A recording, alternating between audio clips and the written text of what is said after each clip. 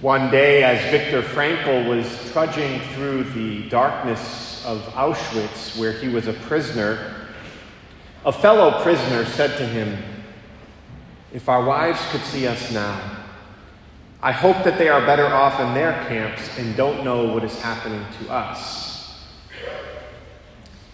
Suddenly, thoughts of his beloved wife flooded Viktor Frankl's mind. He could see her smile, he could hear her laugh, and he felt a surge of love for her that for a moment carried him away from the darkness in which he was living.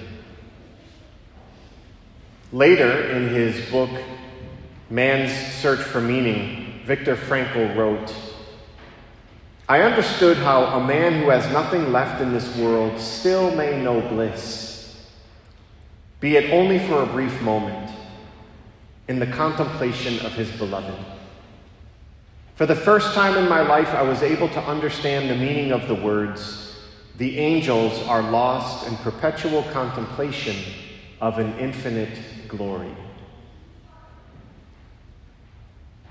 Viktor Frankl experienced the transforming power of belief, the power of faith, and the power of believing that his life had meaning, that his life was worth living.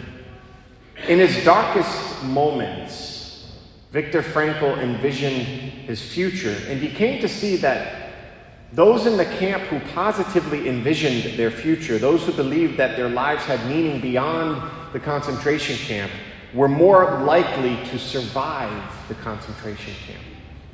He later developed this into what is called logotherapy, a therapy that helps people understand that their lives have meaning. In this gospel, Martha and Mary are in darkness. Their brother, Lazarus, has died. And when Jesus arrives on the scene, he reminds them that faith is more powerful than the darkness in which they find themselves.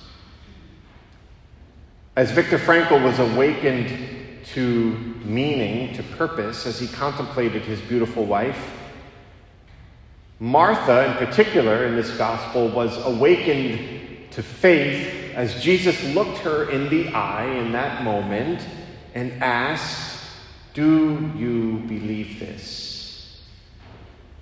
Martha, do you believe this? Do you believe that I am the resurrection and the life?" And then as Jesus commands the stone to be removed, he reminds Martha in the form of a question again. He says, "Did I not tell you that if you believe, you will see the glory of God?" Do you believe this? If you believe, you will see the glory of God. This story is about the power that Jesus has to raise the dead to life, to raise us to new life. But it's also about the power of faith in Jesus Christ that we are called to have, and the power that we can experience by having faith in Christ. Jesus has the power to raise the dead to life. But Jesus also has the power to bring life and light and healing to any darkness, any difficulty that we are experiencing right now in our lives. Note a very important detail in this gospel. Before Jesus raises Lazarus, he first asks Martha if she believes before he raises Lazarus.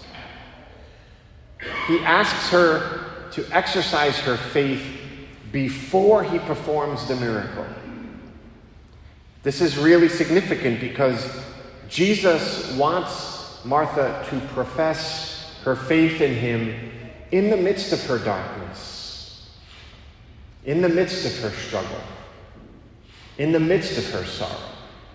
Not after the miracle is performed, when it's much easier to believe. It's easy to believe when things are all good and warm and fuzzy. So Jesus asks her before he raises Lazarus to profess her faith in him. And he asks for the same faith response from us.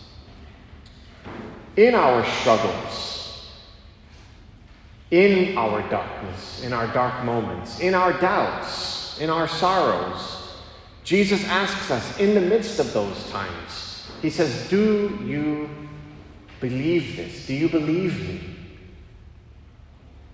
Do you believe that I have the power to bring healing and light and life into your life right now?